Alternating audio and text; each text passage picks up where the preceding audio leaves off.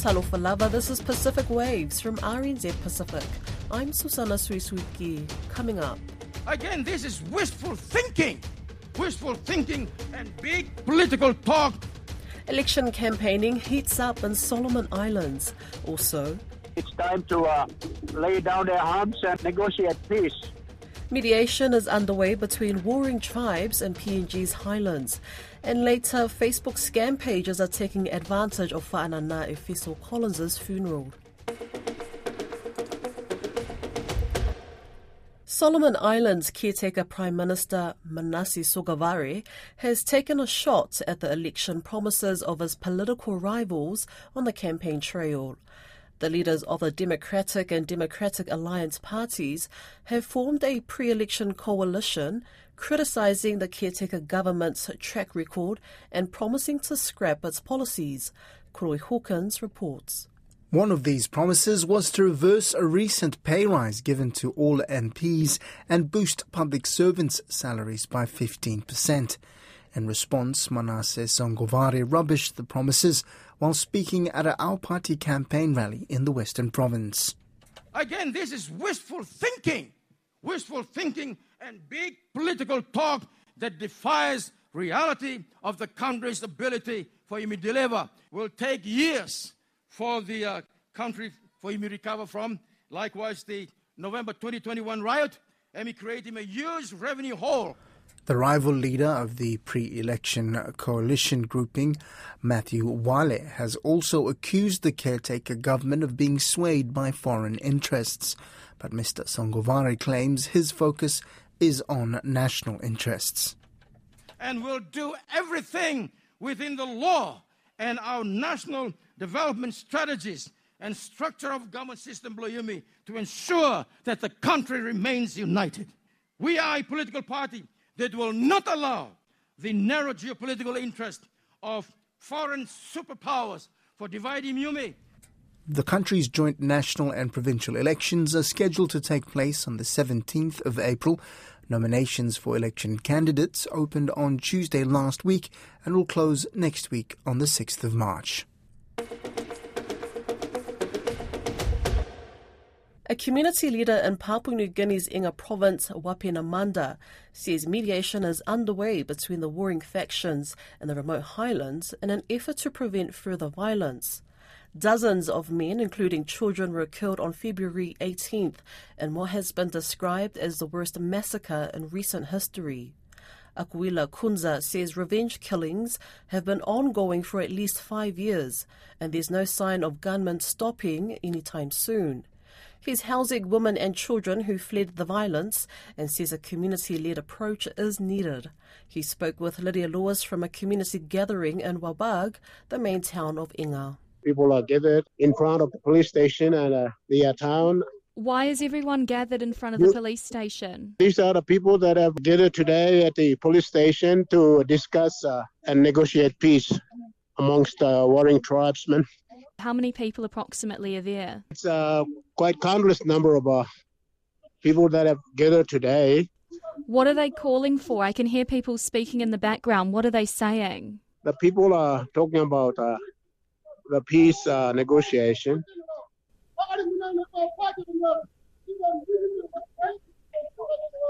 I could not hear you, so I have to come to the police station. Here's a policeman here, Nick Kaki.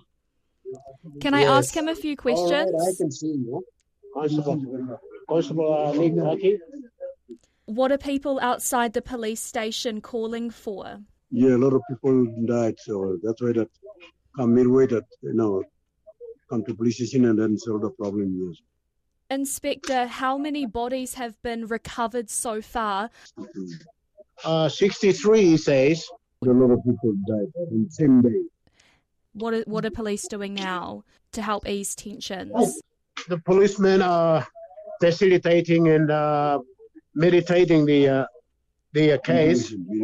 They're doing peace mediation, and they are listening to the peace mediation process is to listen to both sides, and they contribute their ideas. They want to, they suggest some way forward, how they want to come to peace. So the policemen are just standing, big numbers. They are around. They make sure the security is provided so that the people will talk freely and express themselves, and they will come to a peaceful solution. What is it like being a policeman in such a volatile area? Are there enough police resources? Well, as has been a case in the past, policemen have been outnumbered. They have been ill-resourced in terms of weapons, and because this tribal warfare, they engage themselves to it. Latest very high-powered guns, machines. So these policemen, the government issue the guns and ammunition and these resources. They are helpless in these tribal fights because, they fear for their lives. They are human beings. These very high-powered guns, they can shoot at long range. Can I hear from the policemen that are standing there? Today is a little bit okay. Okay. When our government PNG, they talk about the issues and too many army, defense force and some police forces, special forces, they arrived. Day before yesterday, today still they are here. Still the fight is going down, and our government is still on our side to solve the problems. But because the weapons they are using is they are getting from Indonesia or Indonesia, something like that, high-power weapons. And our police, we are very finding hard to standing in the middle and solve the problems. Many people, they think that when the government deploys the army and the police to try to stop the fight, as we have experienced in the last 2 years, police and army, when they used up all the resources and they go back they return and fight escalates or it comes on again intermittently.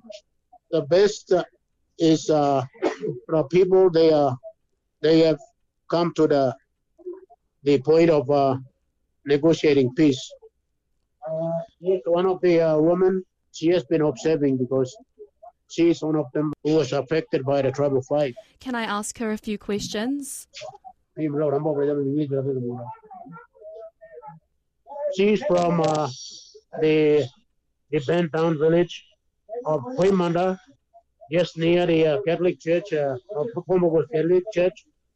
And she has traveled a long distance. She fled for her life, and she is now in Warwick, Teremanda. This is Warwick town we are staying. She's living with a tribe called the Key tribe at Teremanda. I am asking here, what is your view and opinion? Do you want to let the fight go on, or where you are staying is good and you want to stay, or you want to return? And she says no, she wants the fight to stop immediately so that she can go back to her garden, and she wants to go and continue life in her village. So she wants the fight to stop. Have any of her family members died? Is she grieving? Many died, and they will be missing in the village. Houses were burnt down, and their gardens and the land will be vacant. Many died. Some leftover will go, and then those villages where used to be their houses, they will remain. She has 7 children, and when they stop, she's preparing to go back to the burnt down village. What is her message to the men with guns, the fighters? She is not allowed to express, because she's a woman. These things, women have no standing. They cannot contribute any constructive idea. Women are women in this society. Men, they have, you can see that number of men out there. So our very concern is that the fighting must stop. That is all. She's praying for you. Okay. How long did she have to walk to get to safety? How far was the journey? 20 hours walk.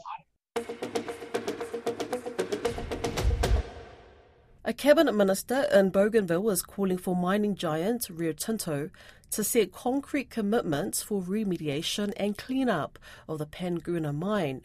Rio Tinto was the owner-operator of one of the world's largest copper and gold mines, which has lain derelict for more than 30 years. Periods of heavy rain leads to rivers being choked with mine tailings waste and reports of compromised eater supplies and food crops. Tiana Haxton spoke to Theonila Ruka-Matbob, the Minister for Community Government. Matbob is the elected member for Ayoro, the district that encompasses the Panguna mine. Born just a year after it was forced shut in 1989, she has been dealing with the environmental and societal impacts of the mine and civil war her entire life. After completing her university studies, Matbob decided it was time to advocate for the human rights of her people. You know, we cannot keep accepting that what we're living on, which is the tailings, is something that is normal and it's natural. I come from a tribe that completely lost the land. She worked with the Australian Human Rights Law Centre to file an official complaint, which has led to Rio Tinto funding an independent environmental and human rights impact assessment. Matbob says it's the first step in the right direction, but more needs to be done. There is still no concrete commitment to say we will remediate, we will clean up. It causes a lot of anxiety, especially when people are expecting to know what is it that the company is going to do. Over 1 billion tonnes of waste tailings were released directly into nearby rivers during the operation of the Panguna mine between 1972 and 1989. The human rights complaint alleged that the massive volume of mine waste pollution is ongoing, putting people's lives and livelihoods at risk. Every single day, there's arable land areas being covered by the collapsing sandbags. As we speak, there are families that are continuously moving, but no one wants to talk about this as a violation against people and the environment itself. The minister says this problem was not caused by her people, and Rio Tinto needs to rectify their actions. Rio Tinto coming onto the round table, making some real concrete commitments, will only heal the people. And when it heals the people, it's a win-win situation for company's reputation and my future generation as well. Matbob has been advocating for this for almost a decade. She says she will continue to put pressure on the company to make a commitment for the betterment of the people of Bougainville. That was Tiana Haxton with that story. Meanwhile, earlier this month, the autonomous Bougainville government granted a 5-year extension licence to mining company Bougainville Copper Limited for its exploration of the Panguna mine.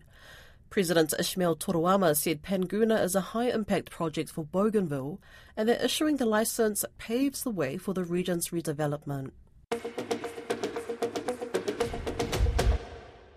While New Zealand's Pasifika community prepares to farewell politician Whaanana Efeso Collins, there's been a host of Facebook scam pages claiming to livestream his funeral, and unfortunately a number of people have already fallen prey. Auckland councillor and longtime friend of Whaanana, Josephine Bartley, joins me to shed light on this, but I began by asking her how the family is coping so far. The family are showing so much strength and are so gracious and so kind and so grateful for the outpouring of love that they have been receiving at the passing of Whaanana. So we've just come from there now with our council delegation. At the moment, Efeso is lying in state in Onehunga. What's the atmosphere been like over there? Judging from the pictures, it seems like a lot of people have come through to pay their respects. So many people, and so many people will continue to come. I think it's just a steady traffic of people in and out right up until the service on Thursday. Can you talk to me about the types of people that have come through to visit Efeso? There's been, of course, there are all the organisations. 274 is coming through loud and clear. So many organisations from his beloved Otara are representing, his old school, Tangaroa, his university mates and colleagues, us, Auckland Council, the Labour Party. We've seen some National Party people there, some Green Party, and then, people who just want to come and pay their respects. Today there was a group of people, just Onehunga residents, that wanted to come down.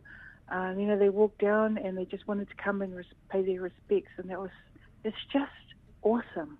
Yeah, and it goes to show the many lives that he had impacted, right? Yeah, so many, and the tributes on Facebook, as far as the rugby and the league and all these organisations paying tribute, it's really very humbling to see the impact he had, just one human being, and just the wide-reaching impact he's had. Absolutely. What do you know of the preparations for his funeral that's taking place this Thursday? I think for a lot of us, or our generation, this will probably be the closest thing to a state funeral that we're going to see, because of the magnitude of the impact he had on all the communities. So it is going to be massive. That's my understanding from Taito and Harry, that have been close there supporting the family. Now, you've just spoken about this, unfortunately, but can you share what's also emerged in the lead up to Efeso's funeral? Yeah, it's actually pretty sick how the scams are coming through really fast.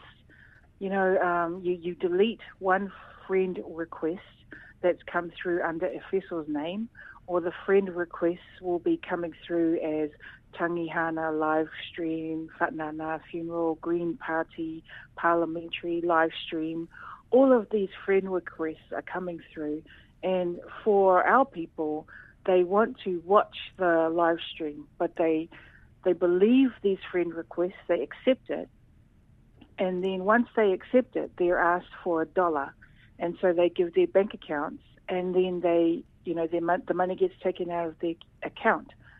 So we've already had one of our Samoan ministers had money taken from his bank account, and now the worry is that more people are going to be falling for this, because they want to connect with Efeso and they want to see the funeral. But they need to understand the only place you can watch the live stream is to go through the Tiffany's funeral Facebook page. And now you've got these fake Tiffany funeral Facebook pages going up. Do you know if the scamming has been reported to the police? It's so sad to prey on a community that's collectively grieving.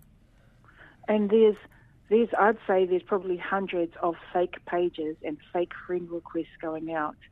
What I've been saying to people is report it to Facebook. But surely Facebook itself can see that there's this activity happening in New Zealand, on the New Zealand Facebook, whatever pages.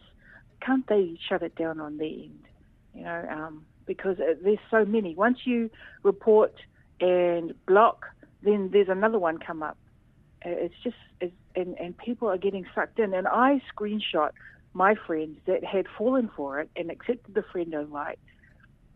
And these people are, professionals, they're smart, they're former MPs, and even they fell for it.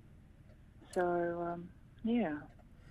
Thank you so much, Josephine, for your time. Is there anything else that you'd like to share? Just from me on the outside watching, just a big thank you to everyone for, what they're doing and coming through and supporting the family and showing their love for Whanana. It's beautiful. I hope we can carry on like this, because that's what he would want to see. Everybody coming together and trying to support the family. So I hope it continues. That's Pacific Waves for today. To listen back, head over to rnzi.com/programs. We're also on Spotify, Apple and iHeartRadio. From myself and the RNZ Pacific team, tō whāsoi foa.